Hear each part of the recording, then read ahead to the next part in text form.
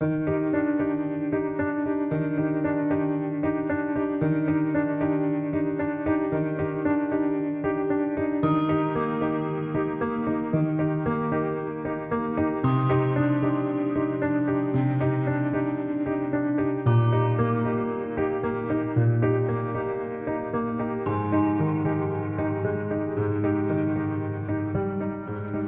back to Jessica and Carla's high school reunion.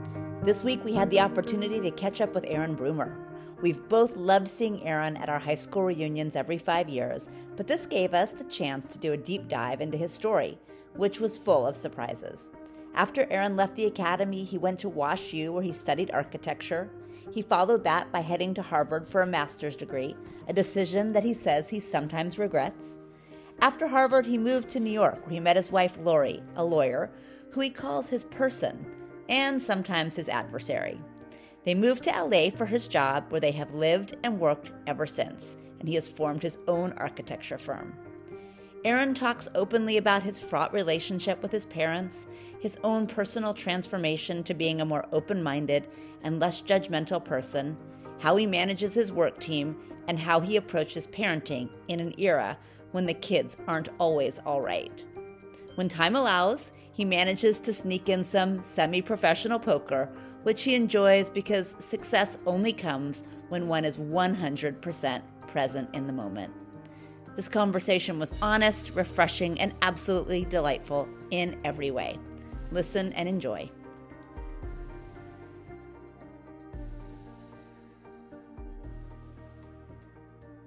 What sickness did I have? I would call it midlife malaise.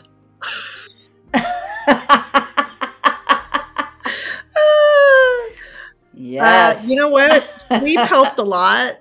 So I'm going to guess that it is mild, whatever it was. And I'm feeling great now. That's good. Well, I'm glad to hear it. Yeah. I'm glad you've recovered. You have had a busy week. Yeah. Oh my gosh. I've been all over the place. I was in DC. I was in Santa Barbara, DC, Charlotte. And now I am back. And I'm so glad. In Los Gatos. But in Los Gatos. But oh my gosh, you got to hear the funniest story. I was shadowing an 8th grade student this week. And at a school, we were working on a schedule redesign with the school in Charlotte. And I'm shadowing this 8th grader, and one of his classmates walks by, and he's got this sweatshirt on, this hoodie sweatshirt, and it says corn dogs. No way. Did you try to buy it off of him? Well, I was laughing so hard, right? I was laughing. I'm like, I love your corn dogs sweatshirt. And he was like, oh my God, first of all, who is this weird lady? Why are you stalking me? Why is this lady talking to me? And then he was like, he looks at me kind of sheepishly and he says, well, it's the name of my baseball team. So I thought that was really funny. And I was trying to explain to him, which was a bad idea. I hope you didn't try to explain because there's no explaining. Well, I started down this road and I realized that I just sort of sounded like a complete lunatic, right? Yeah. So then, totally randomly last night, I get this text from Chris Travis that's like, when's the reunion? So I told Chris, I'm like, oh my God, I saw this guy, he had a corn dog sweatshirt. He's like, did you get it for me? That is so great. And then I was like, the universe is delivering connections right and left. I know. I know.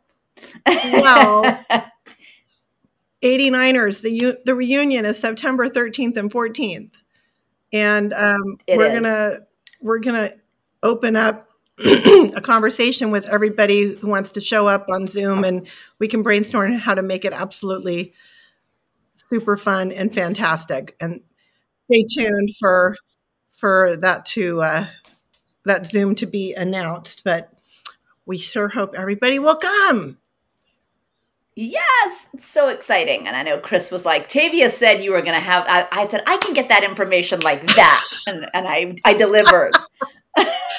So I was very pleased. I talked with Jocelyn earlier this week, and she said, so what's your big 2024 resolution or plan or whatever? And I thought, oh, geez, I really overpromised on that. But for the 3 other listeners who heard that and are wondering, I will share. Oh, good. I'm excited to. So my overarching 2024, my North Star is creating space for myself every day so that I can invite joy and magic into my life every day. And this started from, I really need to get better at setting boundaries. I really need to stop doing the things that I don't really want to do. I need to just figure out how to let go of habits or beliefs that are just getting in my way. And I thought that is not a very inspiring goal. So I've reframed it around joy and magic every day and realizing for that, I've got to create some space. And I'm tired. So how's it looked so far? So far, really good. And I actually think the FOMO I thought I would feel from saying no to some things, I have not felt. And I started meditating. And do you remember how you told me I should be wearing my Aura ring during the day? I started wearing my Aura ring during the day. And I am not, I'm a skeptic about some of the woo-woo stuff. The first few days I was wearing the Aura ring, in a typical day, it was saying I was 4 to 8 hours a day stressed and 0 to 30 minutes restored. And since I did this training where I did 1 day, 1 20-minute meditation a day for a while. And then they recommend you bump it to 2 a day, 1 in the morning, 1 in the evening. When I started doing that, I have not had a single day where my stress, according to my Aura ring, was more than 1 hour and 45 minutes. And I have not had a single day where my restorative time has not been less than 30 minutes. And most days it's close to 2 hours. I cannot even believe it. I'm like, wait, meditation actually works?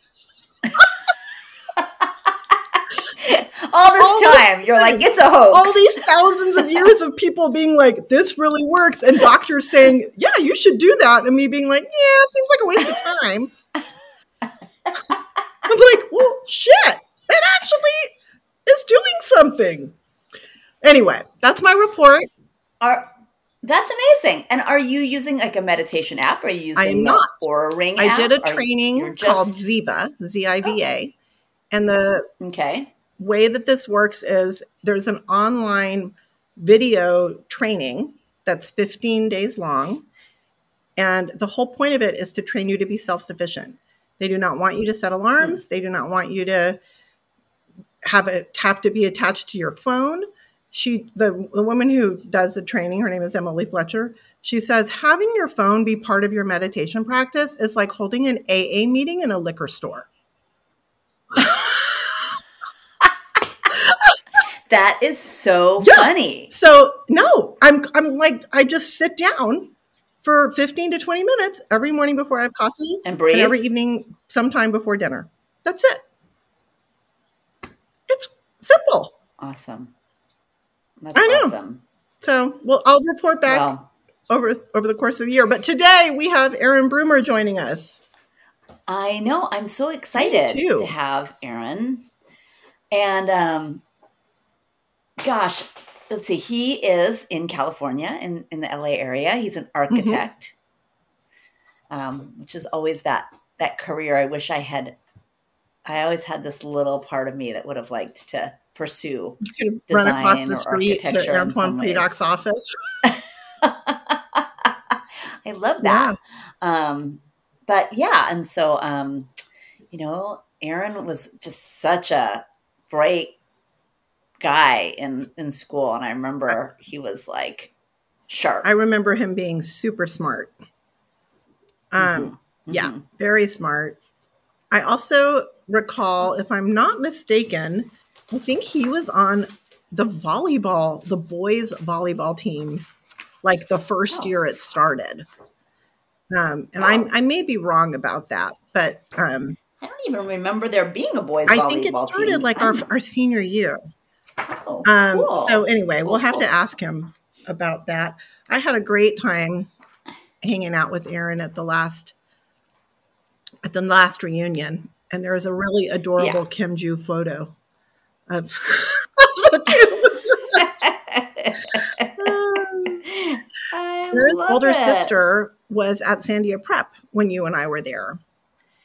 And she was super smart as well. I just remember both of them as being very quick. And I'm really excited to share something from his senior page when we get to that point of the interview. I can't imagine which part of his senior page you're interested in sharing. It is a treasure trove of wonderful things to share. And also, his senior will says something like, Aaron Brumer leaves behind a path of destruction. Okay, we're going to have to ask about both of those things. I mean, I don't remember him being a particularly, was he a revolutionary and we just didn't know it? Was he... what was going on there? I guess it was like super smart and driven in the classroom and annihilation outside the classroom. I don't know. Oh. We'll ask. Meantime. Hey guys.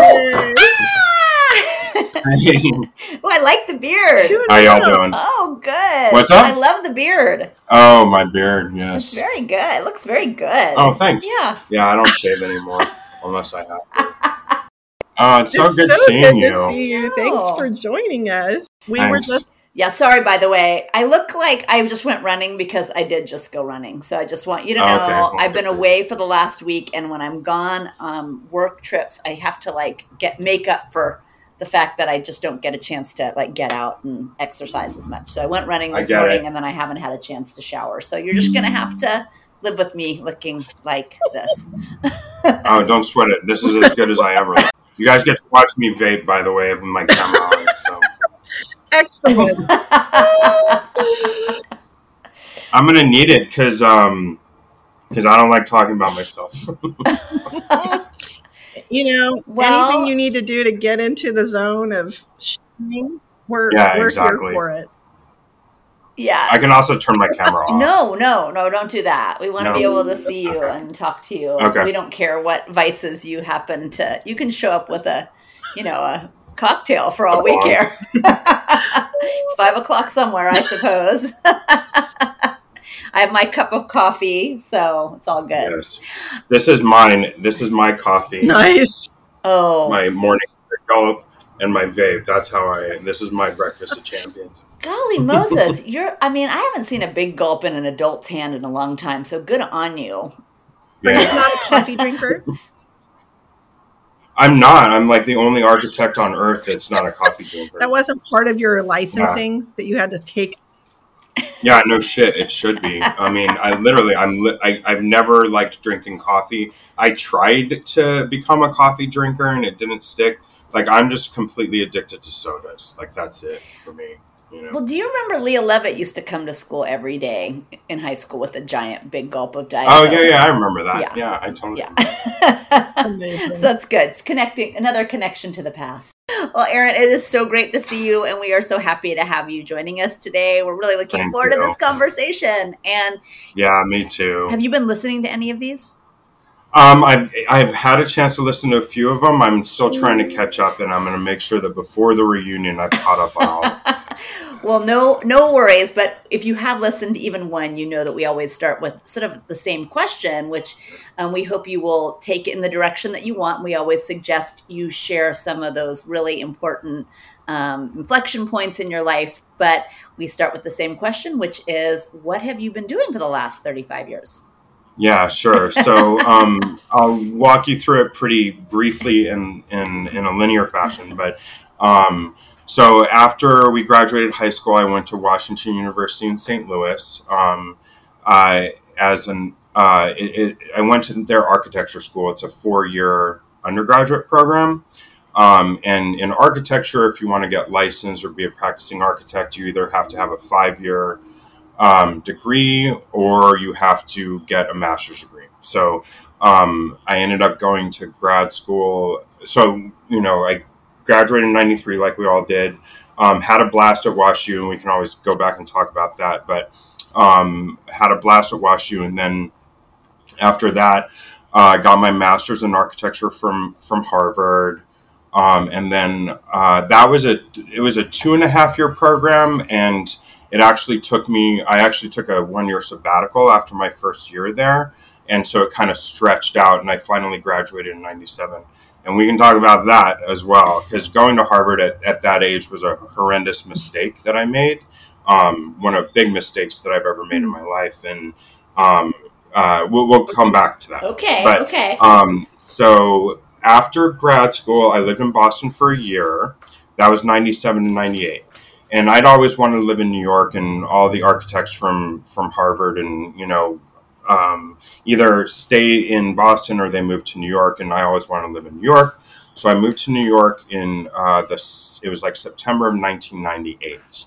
And was living in Brooklyn, just working for an architecture firm. And I met my wife through a mutual friend. It was pretty random, but a mutual friend knew her, and he and I had gone out one night to some bar in Soho, and he happened to be there. She knew him.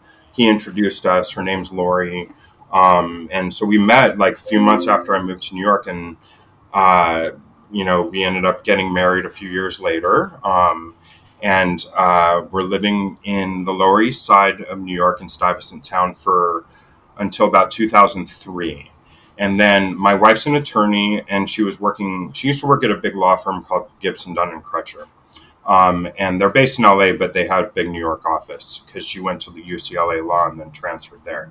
And because she had gone to UCLA Law, had lots of friends out here in LA, and she also has some family out here. When we lived in New York, we would go to LA all the time and visit. And I loved it. I never thought I would because, everybody has like a bad view of LA, but it's all kind of misplaced, I think. So anyways, around 2003, like a few things converged. My job, I was working for an architecture firm that was doing a lot of high-rise mixed-use residential buildings, and there was kind of a lull in the market at that time. So they kind of laid off all their staff, and I kind of went out on my own as an architect at the time doing just like little loft renovations, like didn't really have that much work. And my wife was working at Tyco International, and there was like a big scandal with the CEO at the time, and they decided to move their kind of internal law office down to Boca Raton, Florida. And she was like, I don't want to do that, nor did I. So she just started looking for jobs in New York, but was finding a lot in LA. So she took one in LA, and so we moved out here.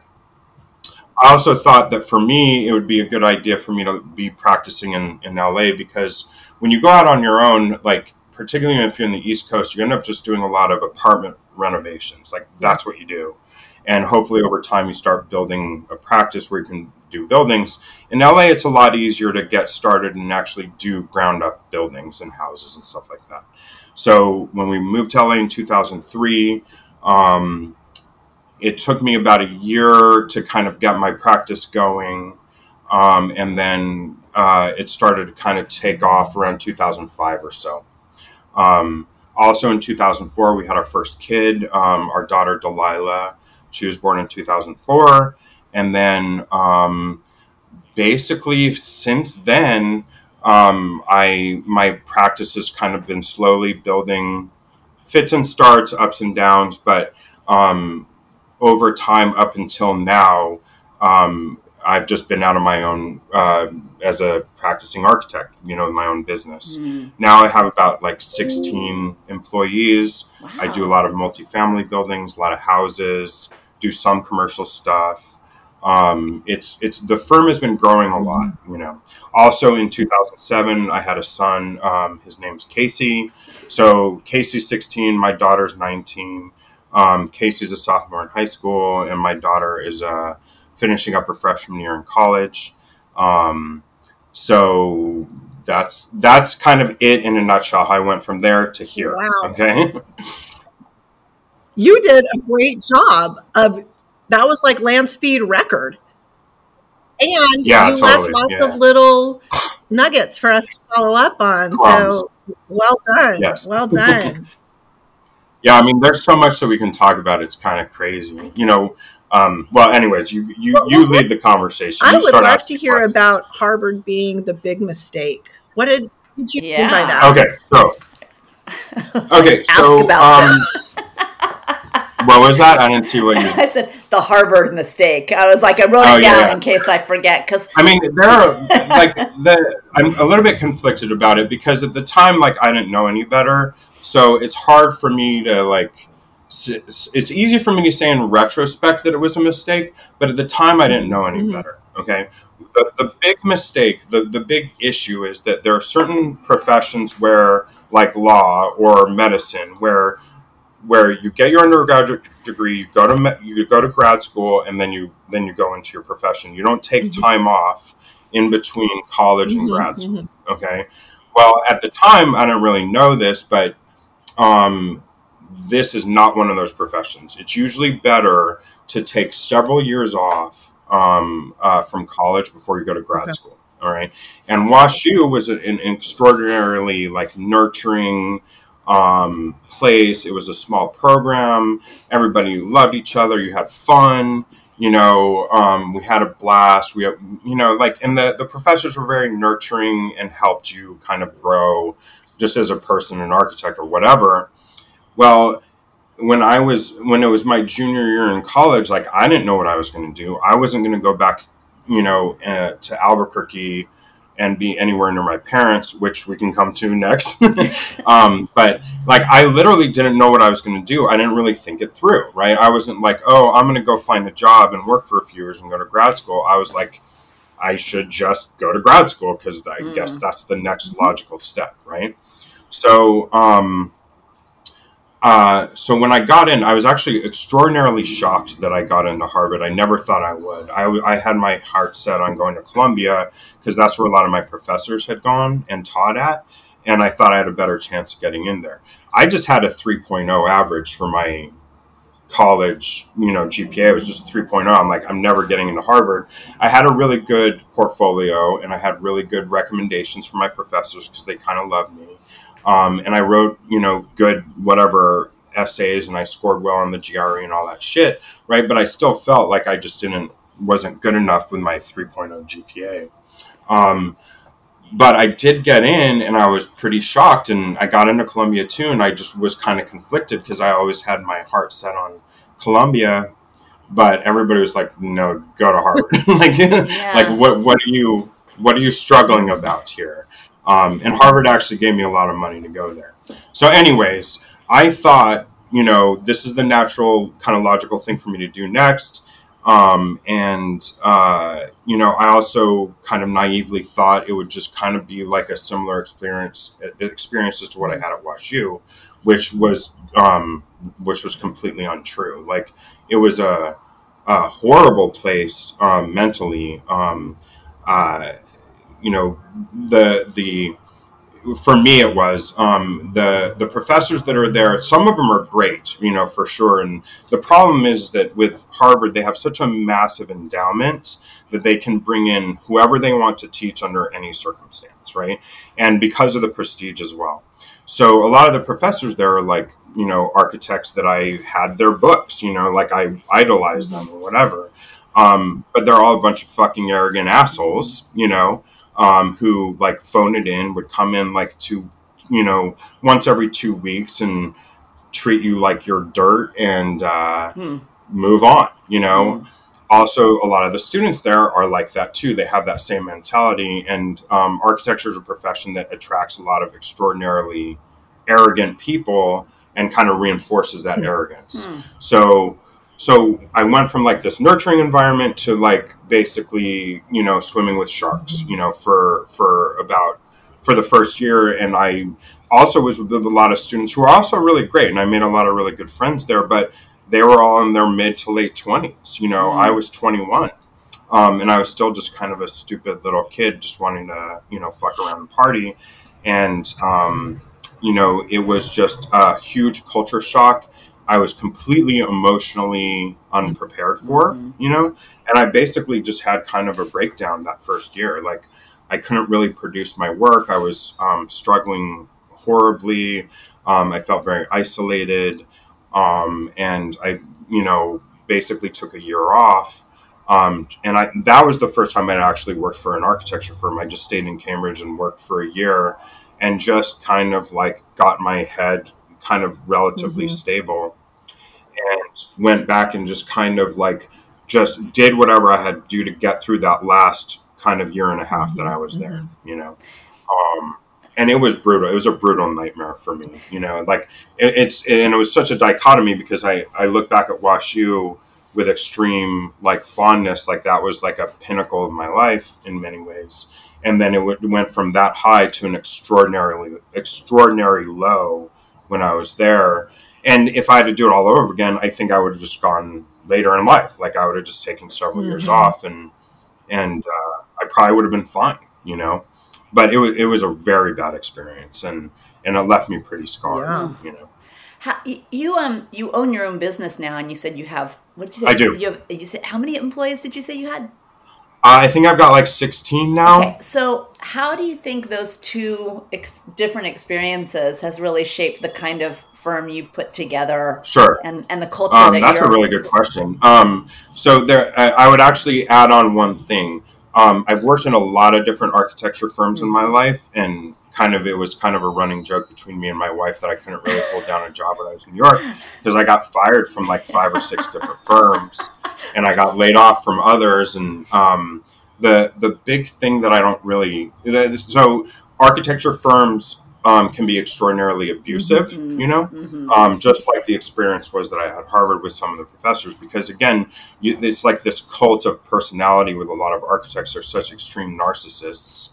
And they think, that they have complete control of your life. And there's also this culture that, there is no separation between work and life in architecture, and that making money is really kind of like, looked down upon. So I've worked in a lot of bad firms in my life, and I've dealt with a lot of kind of abusive and arrogant people.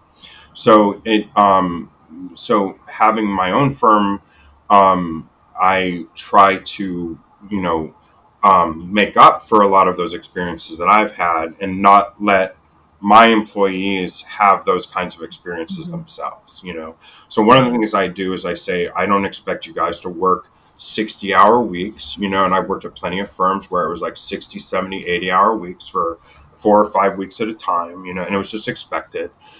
So I lay out that with them, I don't have that expectation that they have to work late all the time, only if there's like a major deadline. And then, if they have to work late a few nights, I'll give them a day off or something like that. Like I'm very just like, I want you to have a good work-life separation. I'm also very calm, like I don't get angry, I might get frustrated with certain things, but I've become kind of a much more calm person, and I try to be extraordinarily patient and calm with them. Because it's like having 16 children, right? Like they're going to do stuff that frustrates you. There's going to be conflicts or whatever. And I'm not a yeller and a screamer, and I've worked for plenty of people that are like that. So I think that it's really important to always show kind of an even keel and be unemotional and detached, and that's kind of how I am with them, with my staff. Yeah. And they understand that. Like I also hire people that we all get along with each other. There's no egos. Like if I interview somebody and I sense that they have a big attitude, like I won't hire it. I don't care how talented they are. I actually don't care about talent as much, right? Which is another thing that architects only care about is talent. Like talent is everything, right? Talent is everything in school. Famous architects are famous because they're so talented, right? For me, that's actually not the important thing. For me, it's like, what kind of a person are you, right? Can I rely upon you?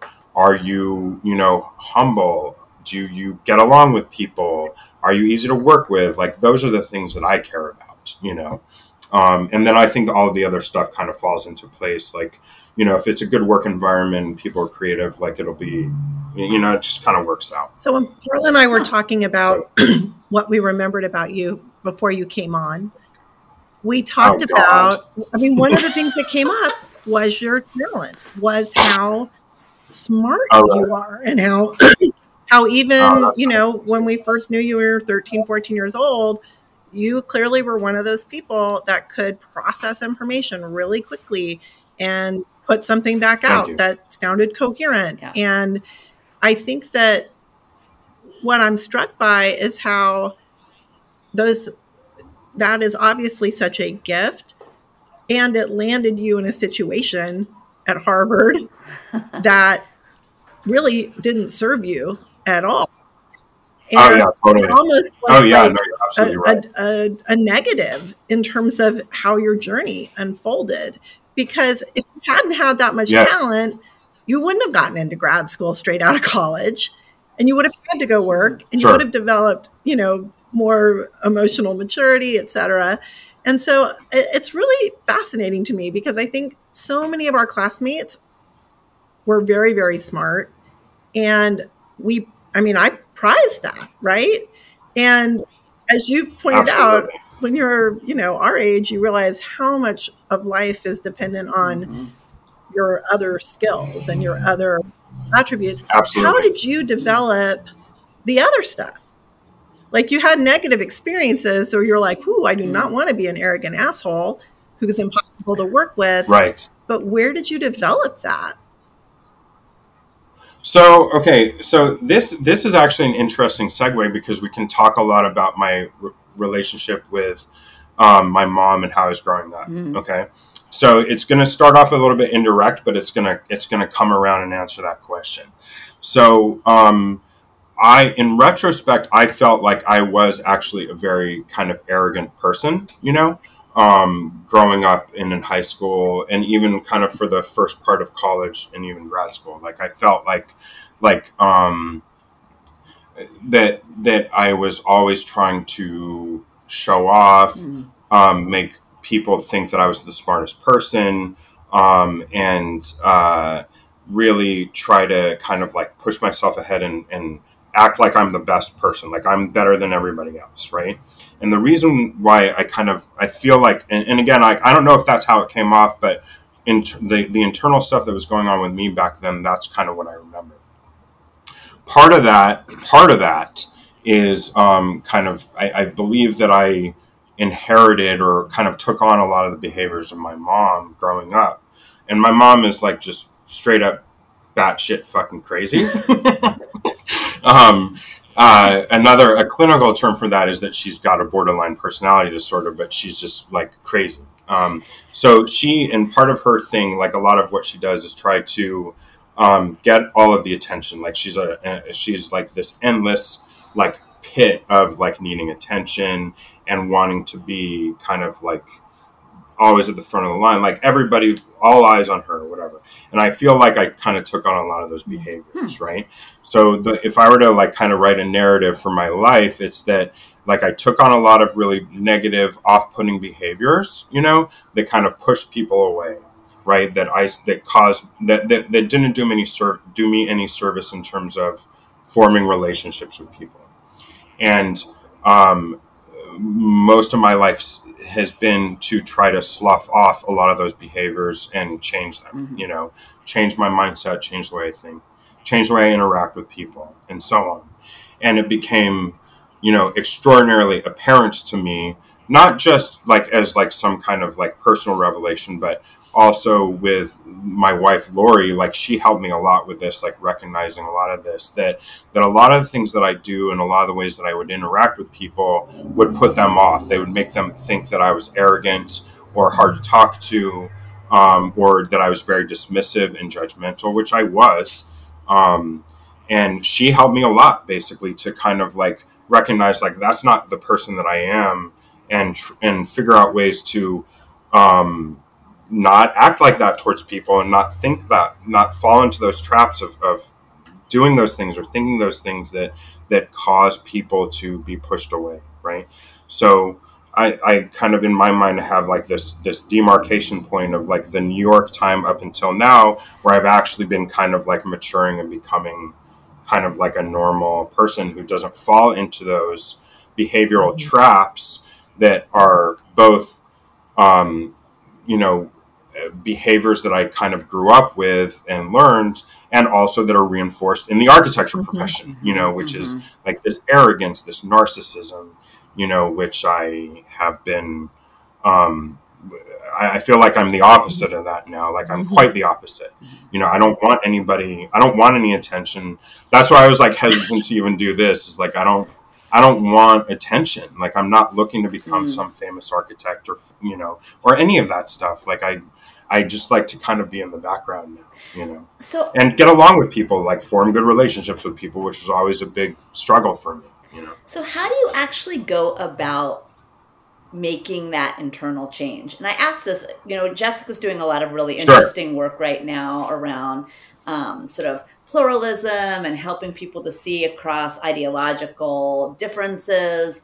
I'm really interested in how one actually becomes interested in other people and takes a more learning stance rather than I want to show you I'm right kind of stance. But like, what did you actually do you think? So it's, for me, the 99% of it is just recognizing the problem or recognizing the issue, because I feel like I don't know if this is me, a personal kind of ability of mine, but I think I'm pretty good at making changes in terms of how I think and the way I act. Okay.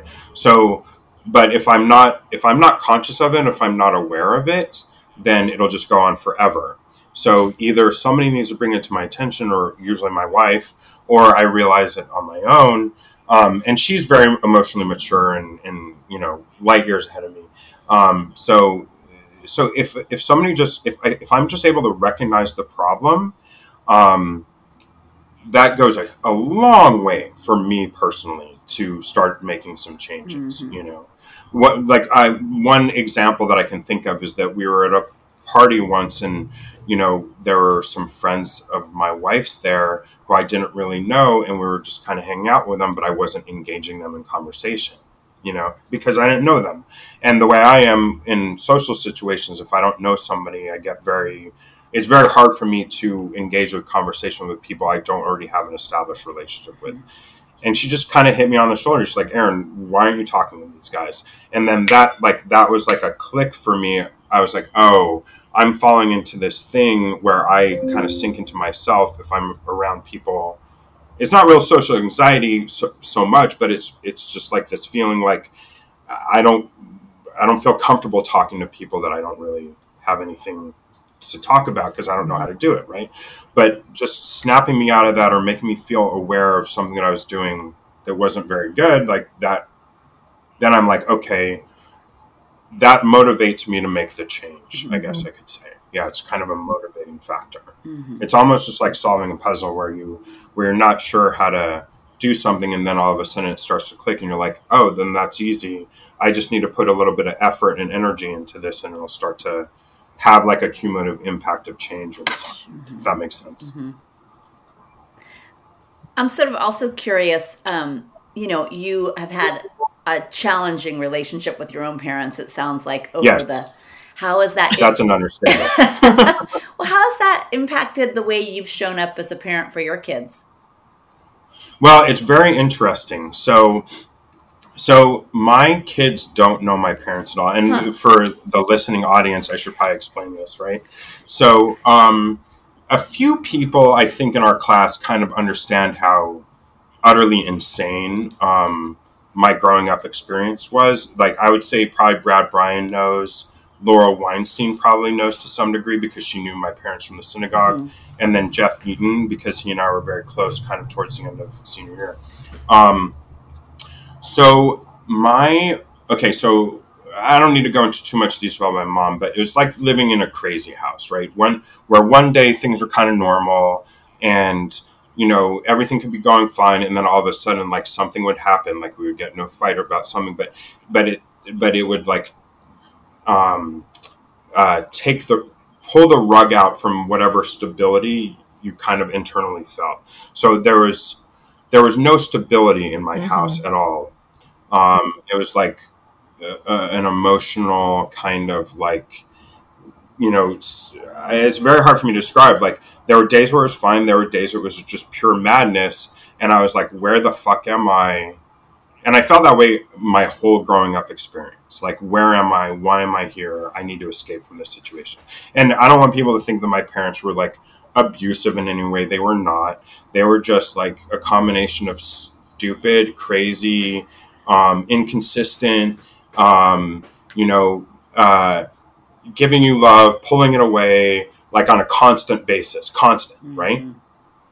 So I kind of lived my whole life during that time just wanting to get out, wanting to get out of that place. I just want to interject that I didn't grow up in that situation, but as an adult, I made a very close friendship with someone and discovered 3 or 4 years into the friendship.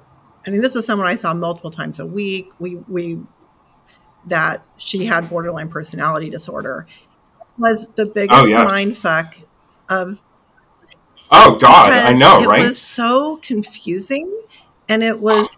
I was an angel like, day. What did I do? One day I was the best person in the world and the most important person in her life, and then shortly after, I was the worst person, and made me. Yes. I thought, oh, I'm the problem here, and unwinding myself from that. Totally. And really, similar to what you did, I had to basically just completely sever my friendship with her because it was driving me nuts. And totally.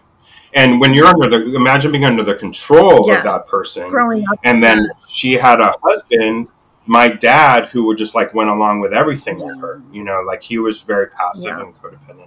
So that behavior, by the way, is very interesting to me. It's called splitting. Where you either are somebody's best friend and they're in with you, like they are so close to you, right, that they're 100% in, but then you could do something like look at them the wrong way or not laugh at a joke or do something super minor, right, and then you're a mortal enemy, right? You're a mortal enemy. And I took on that behavior with people in relationships that I had too, where like it's almost like those people have like no outer protective layer, right? No, they're almost like burn victims where like just a slight touch will cause them an enormous amount of pain. And then they hate you forever. Right. And I was doing that with some people, when I was in college. Relationships that I had with people, like I would do that. Like they were like in with me and then all of a sudden they were on the outs. And my mom did with me on a daily basis, like I'm exaggerating, right? But that's how it felt, like on a daily basis, like I was in with her and then I was like completely rejected. And it was just an extraordinarily unstable situation for me to be in. And I, in turn, was extremely unstable because of it, like I felt like I was very mentally unstable in high school and going to college helped stabilize me to some degree. But it was, I've only until, so where was I going? So when I went to college, I had kind of vowed that I was never going to speak to my parents again. And they actually had threatened to not let me go to college like a few days before for some stupid shit. Like, I don't even know what it was. And so it was just like this massive roller coaster ride. And by the time I when I went to college, like I just got on a plane with a suitcase. Like I didn't have my parents come move me in or whatever. I just went and I was like, I'm never going back. See ya, blah, blah, blah. But a few months passed and things kind of like got a little bit better between me and my parents. And I kind of maintained a relationship with them over a long time up until I had my first kid. And then, but it was always kind of ups and downs, just like talking with them now and again, having a few vacations with them, which were just really kind of torturous. But we kind of tolerated them, me and my wife, for a long time. And then when we had my daughter, that's when things really kind of changed between me and them, where they just kind of descended super fast. So my mom she did that splitting thing with my dad's side of the family that lived in Montreal. She like cut them off from the family, isolated my dad from my dad's side of the family, and also in turn kind of did that with us too. Like me and my sister, we kind of had lost touch with my dad's side of the family. But when we had my daughter Delilah, they started to get back in touch with us, and we started forming a relationship with them again. And it was just kind of stupid that we had fallen into my mom's bullshit of like isolating them or not talking to them. And my wife and I were like, why did we fall into that? Like, why did we do that? Because they're awesome people. We love them.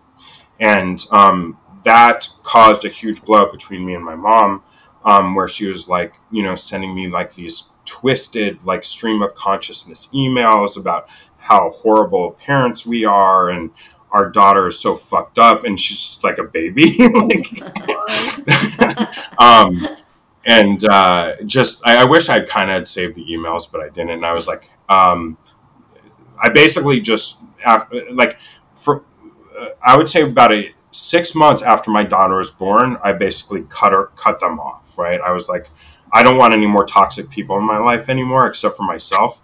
And that's it. Like no more toxic people. So I basically haven't spoken to them in maybe like, I don't know. I don't know what it is. Maybe 10 or 15 years. I don't know. They don't live in Albuquerque anymore. They live in Atlanta, which is where my sister lives. And they still have a relationship with her, but she's not too happy with that. But she kind of has no choice. So in terms of the way that I deal with my kids and my relationship with them. So again, it's parallel to how I run my firm. Like I try to not fall into the behaviors and do the negative things that I experience, right? So I try to be very kind of communicative and not like scream at them or not, like, okay, so at a base level, I make sure that they know they're loved. Like there's always like that support there. And they definitely have a really good foundation. Here's another thing. If I find that they're acting in certain ways that I think is off-putting to other people, I call them on it, right? Delilah, she's very smart, and she can also be very arrogant and judgmental and dismissive. And whenever I see those behaviors, I immediately hone in on it, and I'm like, you can't act that way. You're going to alienate people around you, and I don't want you to make a lot of the same mistakes that I made and stuff like that. So I just think that I'm very conscious to not make a lot of the mistakes that my parents made. I make other mistakes, but at least not those ones. That's so true, right? We're all doing something to screw up our kids, but different than our parents. Oh yeah, did, totally. And I just think that just having an awareness of what's going on with them emotionally is like the key, right? Because I would say my parents and our generation of parents weren't like that, right? They didn't try to be in tune with what's going on with us internally. And that's what I try to do the most. That's all I can kind of think of now in terms of my kids. Yeah. There's a lot of stuff we can talk about them. Well, one of the things that I was wondering about, and Carly, you asked a little bit about this, but I was wondering if you could expand on it. When a lot of times I think people that are super creative are awesome at the creative side of things, but are not good at the business side of things. And you're running. Oh, tell me about it, bro. Okay, so here's what I'm worried about. Like, when I say I have 16 employees, right? I think that people must think that I'm like hugely successful, like financially, like they might think that. That is so not the case. Like, it is a huge financial struggle for me, and I'm actually coming to the point now where I'm actually making a decent amount of money. But I've had a business coach for the past 3 years, that's essentially helped me turn the business around, right?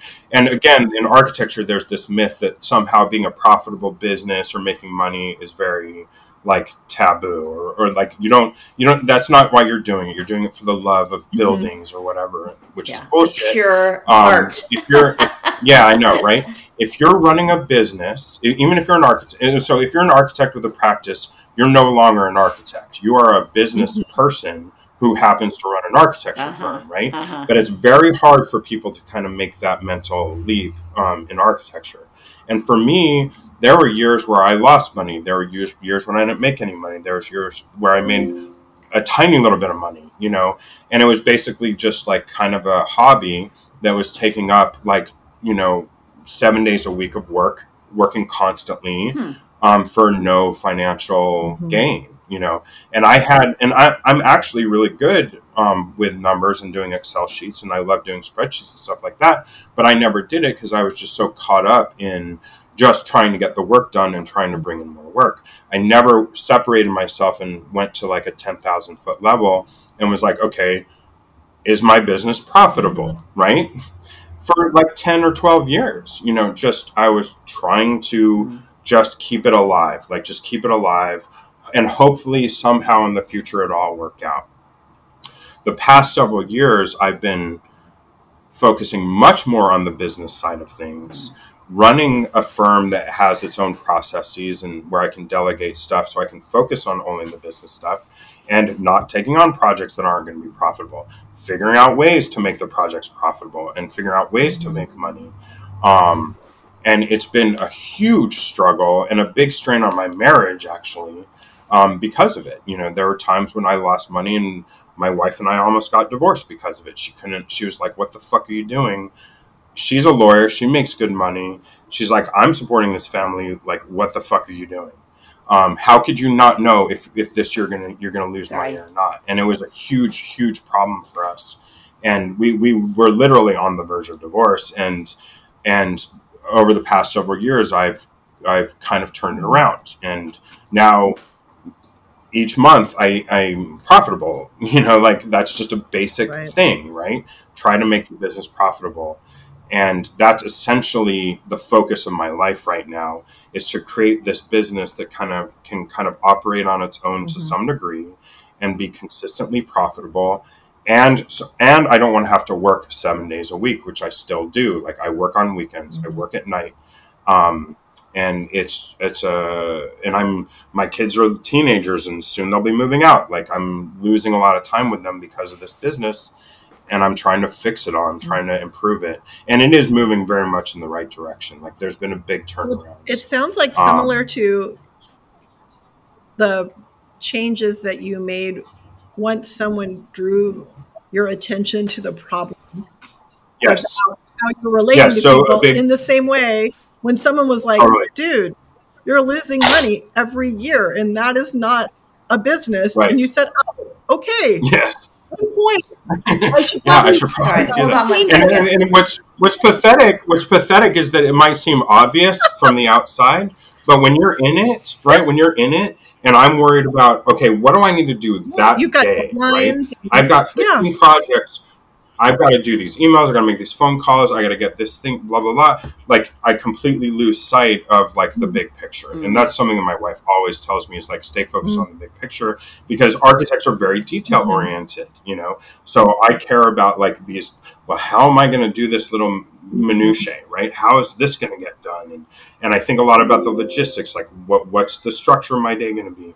And she's like, fuck all that. You need to completely divorce yourself from that and think, what's my cash flow going to be for the next 6 months? And I'm like, oh, fuck, now I have to actually think about something that I don't want to, or that I don't want to have to necessarily deal with, because it's so much easier and more comfortable for me to just deal with, well, I got to deal with these emails today. I'll have to worry about that shit later. Sorry, Carla, I didn't mean to cut you off. What were you going to say? No, I'm just so inspired by how much you sort of think about your own evolution and reflect on it, and your own sort of your own growth as a human being and as a parent and as a employer and business owner. And I mean, it's like, a lot of people just go through things through the day and through their lives, kind of like, I'm just doing. And I feel like you've got this great you've had opportunities to reflect on things. Maybe your wife has been a huge part of that. It sounds like she's someone who has been like, let's look at this. But she's also like kind of an adversary too. Like we're always like, we're like, it's not like all, whatever, rainbows and unicorns with us. Like she's also an attorney. So like, fucking forget it. Like, you're never going to win. You're never going to win. I'm never going to win. And it's like, I'm the defense. She's the plaintiff. That's our relationship. But she's a great person. Yeah, I mean, she's my person. Like without her, I wouldn't be any kind of the person that I am today, for sure. So, what a gift! It's cool. So, if you were to look at your life now from the vantage point of when you graduated from high school, how much does your life now look what you thought it would look like? Oh my God. I have no idea. I mean, I don't think that that person back then would recognize who I am at all, for sure.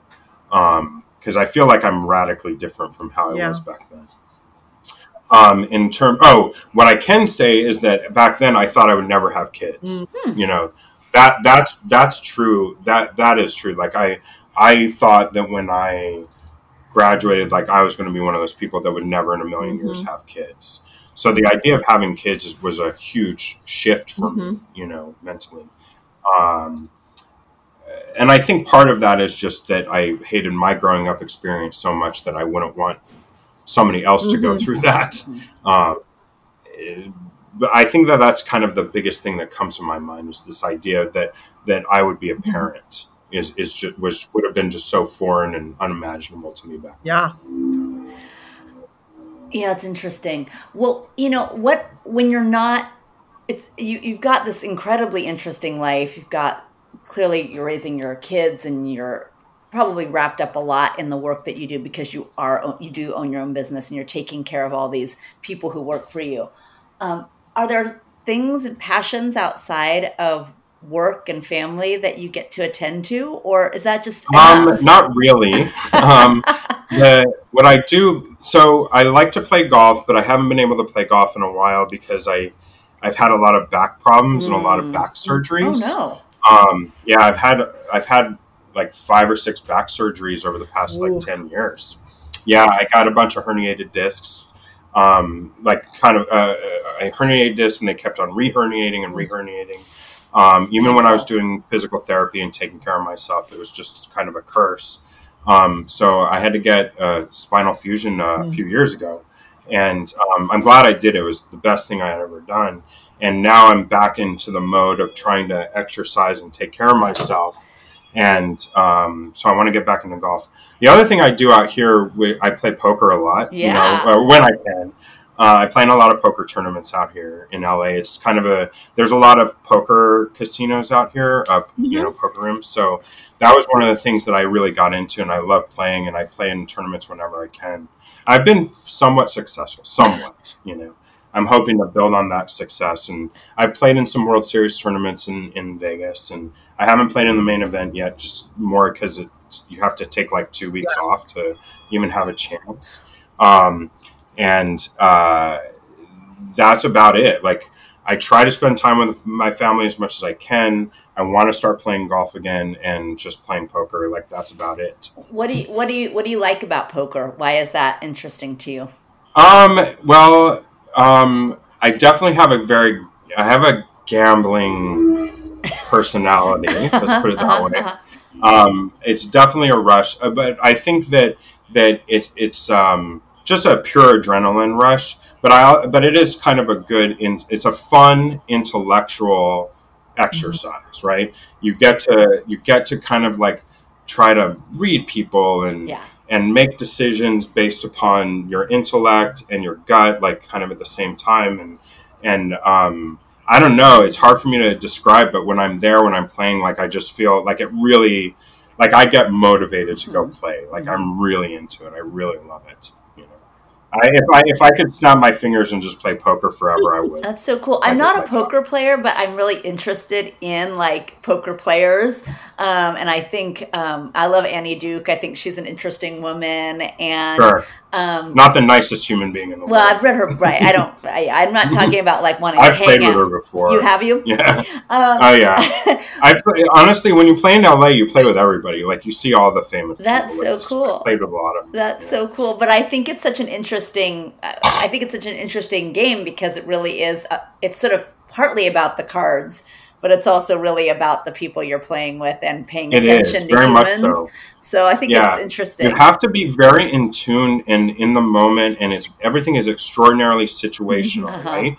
So not to sound too zen about it, but if you're not in the moment, like at every moment of a hand, then and you're detached. If you're not, if you're just not immersed in the moment, you make mistakes, right? And even if you don't make mistakes, it can still work out badly for you. But you have to be 100% in that moment. You cannot be thinking about the next hand or what's going to happen later or how much money you're going to win, if this or that happens. You have to kind of shut all of that stuff out. So I would say that that's part of the reason why I really like it. Yeah, my son Jackson loves to play poker, and I keep saying, "Oh, it's a blast!" I play with our family plays. Like we'll play at night at home. Like I've taught my kids how to play, and I really look forward to the day when my daughter turns 21 and I take her to go play in her first poker tournament. Like I really look forward to that. Oh yeah, it'll be a blast. And she's really good. She's smart. She's a smart kid. Is she in college locally, or is she? She's in the process of applying for transfers to either UCLA or USC. Cal State Northridge, like a bunch of the local schools out here. Yeah. So she just lives with us, and that's great. She's going to do that, and I'm kind of my son too is having all sorts of problems with school. He's been out of school. He has like this a major kind of anxiety, school avoidance problem, and we're looking for a program to get him into, but. Basically, I'm just resigned to the fact that our kids are going to live with us forever. Yeah. Like, that's what's going to happen. Hey. And we're going to build, honestly, I'm not kidding. We're building we have enough room on our lot where we can just build like a little second dwelling unit. Yeah. So we're building a little second dwelling unit, and we're just going to have our kids live there until we need to be taken care of, is my guess. The family compound idea is something that I've thought about too, both for my parents, because we still get along, and also for having our kids around too. I think. And don't you have like 15 kids or something like that? 7 kids. Close, yeah. I think I'm really struck by how balanced you are in your thinking about the mental health struggles and their talents. I think my kids have all struggled. My oldest in particular has been inpatient in mental health facilities. I mean, probably like 3 years since. Yeah, I mean. Oh, really? And you know what it's like, bro. And he's doing a lot better now. But the reason he's doing a lot better is he and I just finally let go of the timeline. It's like, you know what? If you're not going to be in school right now, that's fine. Exactly, which is a very hard thing to do. It's super hard. And it was real hard in high school because I was so focused on him getting through high school in a certain amount of time.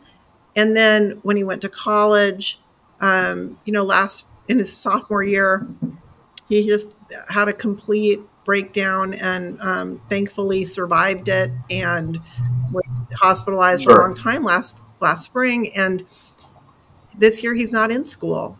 He's working full time. Yes. At a super low stress job. He's a cashier at HEB, which is this phenomenal grocery store chain in Texas. He interacts with people all day long. He lives next door to my sister.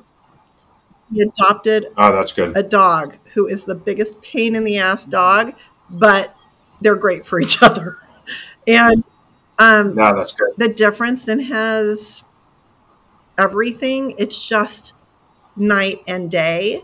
And I think at some point, he may go, you know what, I want to go back to school. And he'll have so much more ability to know himself and weather the stresses.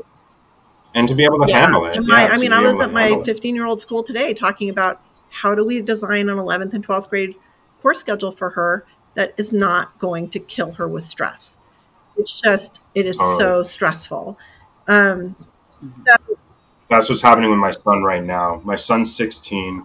He essentially hasn't been in school for about 2 years, and I kind of gave up this notion that, okay, he's going to graduate high school when he's 18. Like, that's done. That's not happening, right? My wife still struggles with that because she still tries to like, she was like struggling to just like at least get D's in some of his classes so that he could get passed for those classes so he doesn't have to retake them. And I got into, heated arguments with her. I'm like, look, that is not what's happening here. Casey is not going to do the work. He can't handle it. And he's just not he's going to have to take these over eventually. He might even have to just drop out of high school and get a job, like. Well, I feel for you and for Lori and for your kids. And one of my mantras has been just like, I got to just keep them alive till they're 25 because it really does get better. Exactly. It really does get better. And there is no rush. I mean, you can there's no rush. And it's not your whole adult life. Why rush into it? So I would much rather him like coast for a long time and find something that he's interested to do by the time he's 40 or 50. Just as long as he finds something eventually and just get him there. Like I just want to get him there so that he can do that. So he's able to find something that really helps him live a good life, Well, both your kids sound really lucky to have you and that support. Dude, they're so fucking lucky to have us. They're so lucky. And we tell them that constantly. Like, you don't know how fucking lucky you are that you have parents that like do all this shit for you, because we didn't. My wife didn't. Her parents were checked out. My parents were only about themselves. Like we didn't have that. And that goes towards like how we raise them. Like we are there for them, right? We're there. We try to do stuff for them. We try to help them, Whereas back in our days, we were like on our own, I feel like I kind of raised myself, and I think that my ability to change and my ability to kind of like, be introspective and stuff like that comes from the fact that I just had to figure shit out on my own and raise myself in a way. All right. Well, we'll jump into to the flash round. Carla, do you want to get us started on this section? You did a little bit of this, maybe a little reflection on yourself back in the day, but is there anything else that you sort of remember about yourself as a student, what you were involved in, what you sort of pictured yourself, how you pictured yourself in high school? Oh, God. Well, I look back on a lot of that stuff with extraordinary embarrassment. Because I feel like I was acting out a lot and trying to get attention, right? So a lot of the stuff that I did was like that. So, like, one example, and I like, it mortifies me to even bring it up because I don't want anybody to ever look at it, and I want to get rid of all traces of it, is like my yearbook page, for instance. Like, don't even fucking look at it, please. It's so embarrassing to me. Because I was just trying to be all political and like, like fuck the system, like kind of shit. And so a lot of the stuff that I did back then, I feel like that was like the through line of just like kind of acting out or getting attention or like doing stuff to like shake it up or whatever like that. So I don't, it's embarrassing. Stuff I was involved with. Maybe like, that explains his senior will. Yes, which is that you left. We looked at the yearbook and we looked at your senior page. Oh God! No, there's a great. You were 18 years old or 17 years old too. Let's like let's all keep it in mind. We'll come back to that. We can come back to that. But you were about to say, what else were you involved in high school? I remember volleyball. Yeah. I loved volleyball. I was really into volleyball, so I played that a lot. Drugs. Did lots of drugs. Thank God, by the way, for that shit. That was my only escape.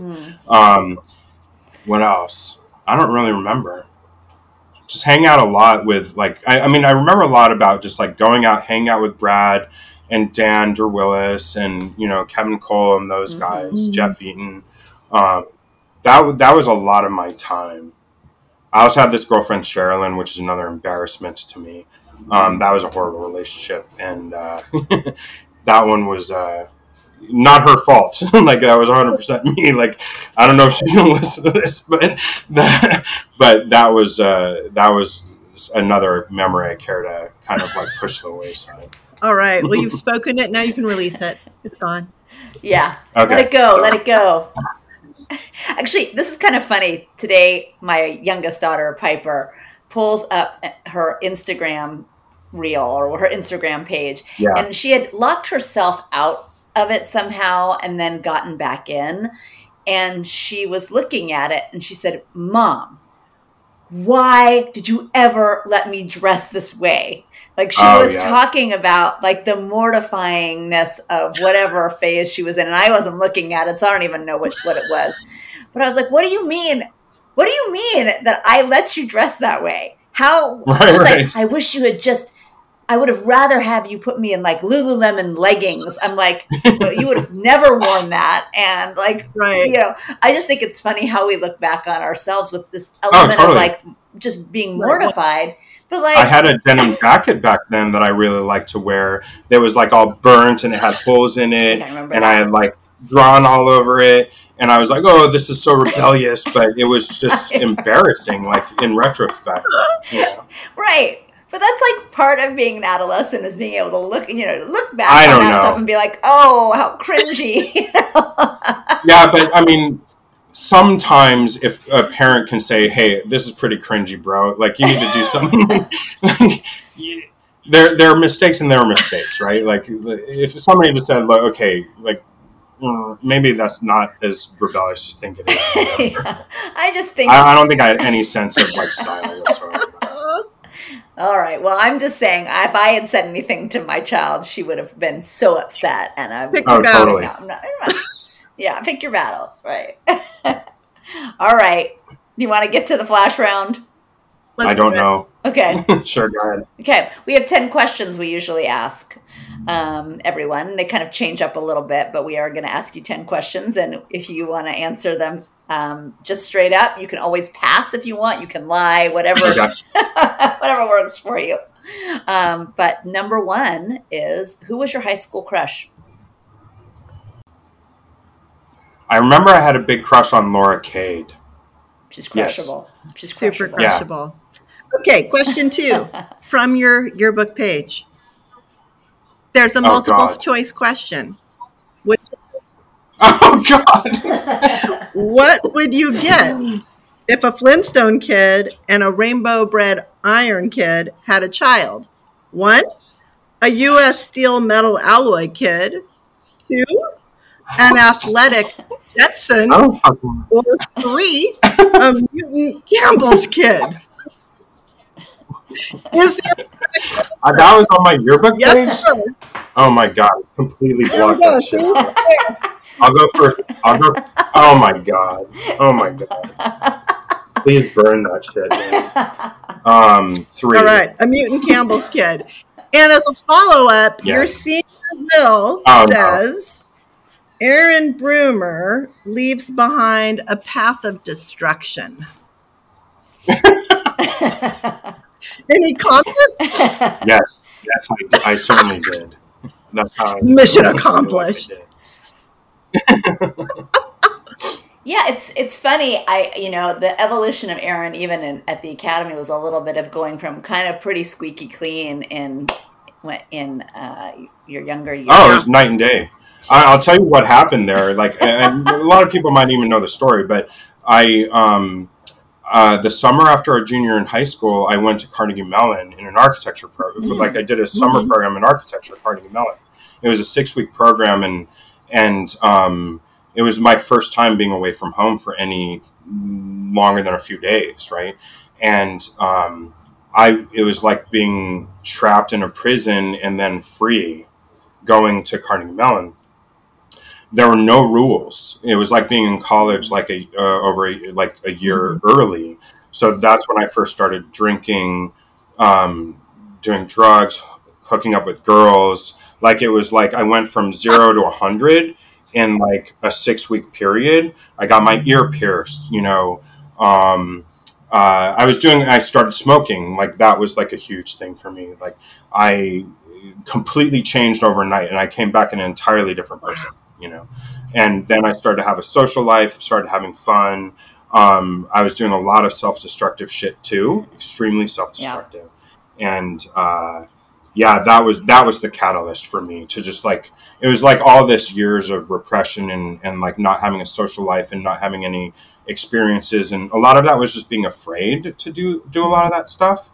And then I was in an environment where everybody was doing it and it felt safe, and I was like, why am I so afraid to have a sip of beer? Like, why am I so afraid to try a cigarette, which was a horrendous mistake, but because I was addicted immediately and have struggled ever since. But it was a complete radical overnight change for me, and I completely transformed. But a lot of that was manifested through self-destructive behavior too.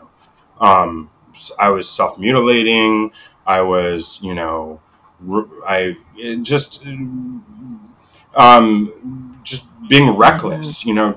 Like doing a lot of reckless, stupid shit. And it's amazing I kind of survived any of that stuff. I'm glad you did. Me I'm glad too. you did. Okay, question number 3. What 80s fad, trend, or sort of, thing, 1980s thing were you sort of into? Do you remember? Okay, so this is really embarrassing too, but I remember in 8th grade, I know it's not high school, but it's all one big, 6 through 12 for me. I was really into like those Miami Vice jackets, like the members only? No, I wore members only, but I really liked what's his face Crockett would wear on Miami Vice. So I kind of dressed like that for a little while. Did you have a pastel blazer and you rolled up the cuffs? Oh, totally, absolutely. There are pictures of me that I have of that. I wish that would come back. Yeah, absurd. I think it's a Halloween. I still listen to a lot of like 80s like new wave music for sure. I still love New Order and Joy Division and stuff like that. We're going to get to that. We're going to get to that. Hold tight on the music. We're going to get your playlist. Okay. Sure. Question 4. What car did you drive in high school, and how did it meet its demise? So I drove my mom's Toyota Camry. This was also a big problem that I had with my parents, which is also kind of stupid too, because I was working. I could have just bought myself a car, but I kind of wanted my parents to. Like, they never got me a car. And they wouldn't let me get on their insurance. Even if I did, they were like, we're not paying for your insurance. So I felt like kind of trapped, like I couldn't have a car. And that was a huge point of contention between me and them. Because again, I felt like they were trying to keep me in their little prison. But yeah, it was my mom's Toyota Camry, and I fucked that thing up so badly so many times. Like, I would drive it off the road, I would hit curbs, I would go 100 miles an hour over speed bumps and shit like that. And I don't know that it ever met its demise. I think that my parents just kind of got rid of it and got a new one. Ooh, I'm glad you survived. Me too.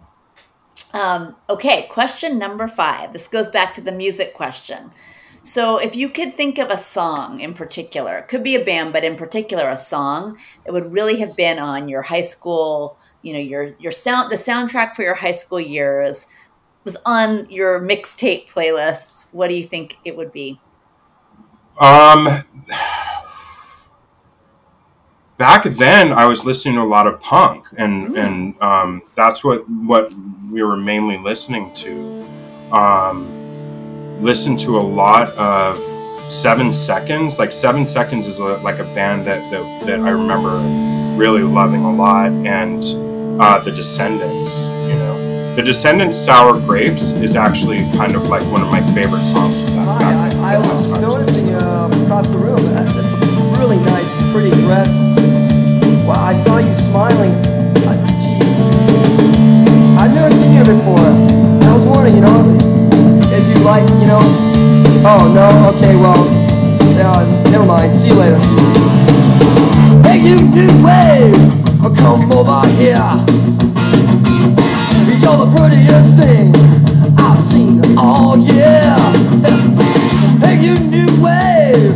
Don't turn away.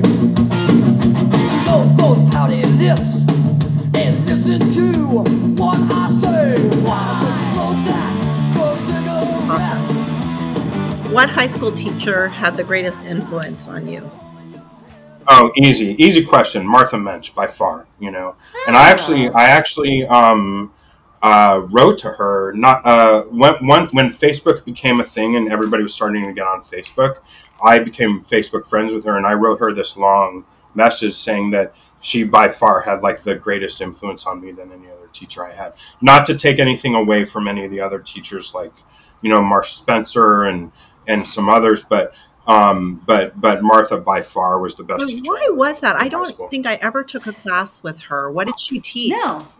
So what was interesting about her is that she took a very holistic approach to teaching Spanish. It wasn't like learning the language. It was like, we're going to read all this literature. And a lot of that was because of the curriculum for AP Spanish Lit and Lang, but it was more of like a cultural she gave you so much cultural understanding of things. We watched movies, we watched we read all this literature. We learned so much about just the general culture in Spain, South America. She was just incredibly smart, gifted teacher, and I admired her tremendously. And the other thing that I kind of empathized with her was, or like, she had such a bad reputation before I took her classes. Like, people were like, "Oh, we don't like Martha," or whatever. Miss Metz. But it was completely unjustified. She was a fantastic person. I think that she got just a really bad reputation at the academy for no reason. And it was like taking like an advanced college course, with her. Very cool. I love hearing when a teacher that I never had just shows up in these interviews. And it reminds me that, like, one of the great things about schools like the academy is that you found your person. You found your adult Totally. who was going to be, and didn't have to be the adult that someone else loved. And there were some teachers who were very popular, and some that were a cult of personality, and some who were different. But I love it when I hear a name that I just didn't expect. So that's cool. Okay, number 7. What artifact from your high school years should you have put in a time capsule that really represented you in high school?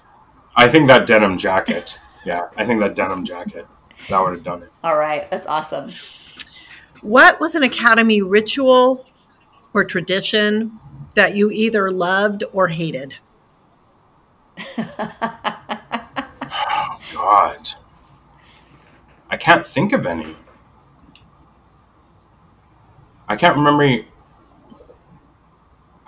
any traditions or rituals. Well, I remember there was that thing about not stepping on the seal when you walk through the admin building. Sure. I was like, seriously? But I can't really think of anything else. I remember the dumbest thing that we ever did at the academy. Do you remember the hands across the academy? Do you remember that? No. Wait. You don't remember hands across academy? No. Oh my God, it was the dumbest fucking thing that school had ever done. Because it was, I don't know if you remember Hands Across America, right? So along Wyoming, we did a Hands Across Academy, okay? And that was truly, I was just like, this is the dumbest place. I'm sure I must have participated in this, but I don't stupidest thing we could have ever done. It was just like I don't know why they even did it. There wasn't even any press coverage of it. So why did they even do it? It was so stupid. I remember a giant lap sit around the track. Didn't we do that? I don't remember that either. Maybe it was a school I worked at, but I feel like we did a lap sit around the track. I don't know. All right. Okay. If you could go back in time and tell your high school self something about the future, what would it be?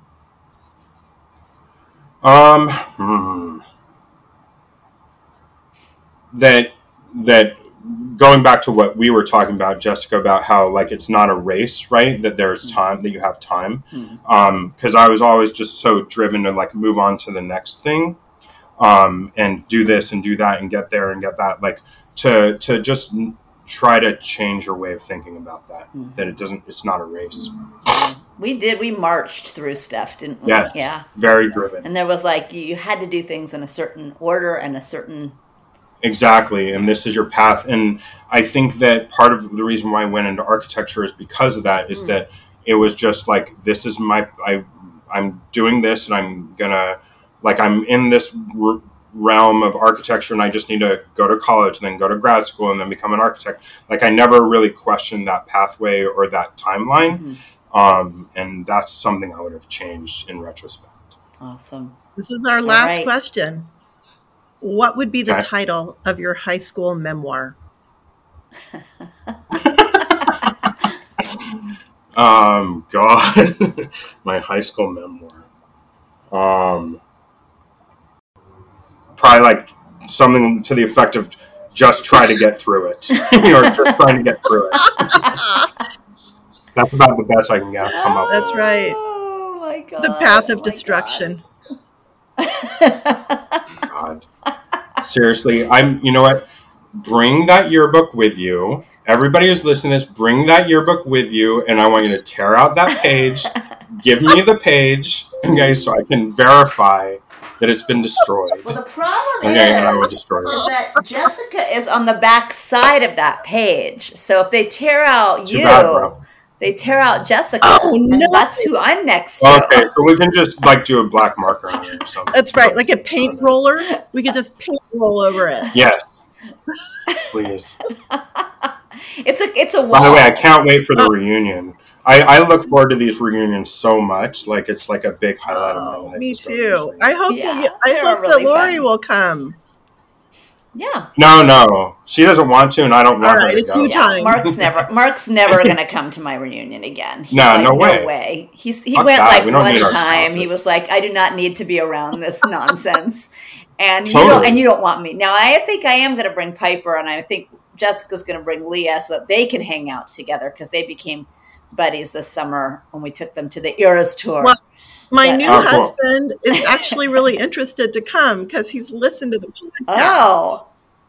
Oh, I'm sure. My ex-husband really wouldn't have bothered, but but my new husband's really interested. So I might have him accompany me. That's great. Yeah. I actually had a really good conversation with the last one with Chris Bosen's wife, whose name I can't remember, but she and I hung out quite a bit that night and had a really good talk. Cool. So Cool. It's cool to meet the spouses, but for sure. But I don't want mine around. No way. Yeah. Well, I'm trying to get Chris Bosen to come on, and I've pinged him several times. So reach out to him and tell him to come. I will. I'll tell him. Tell him. A little peer pressure to get him on.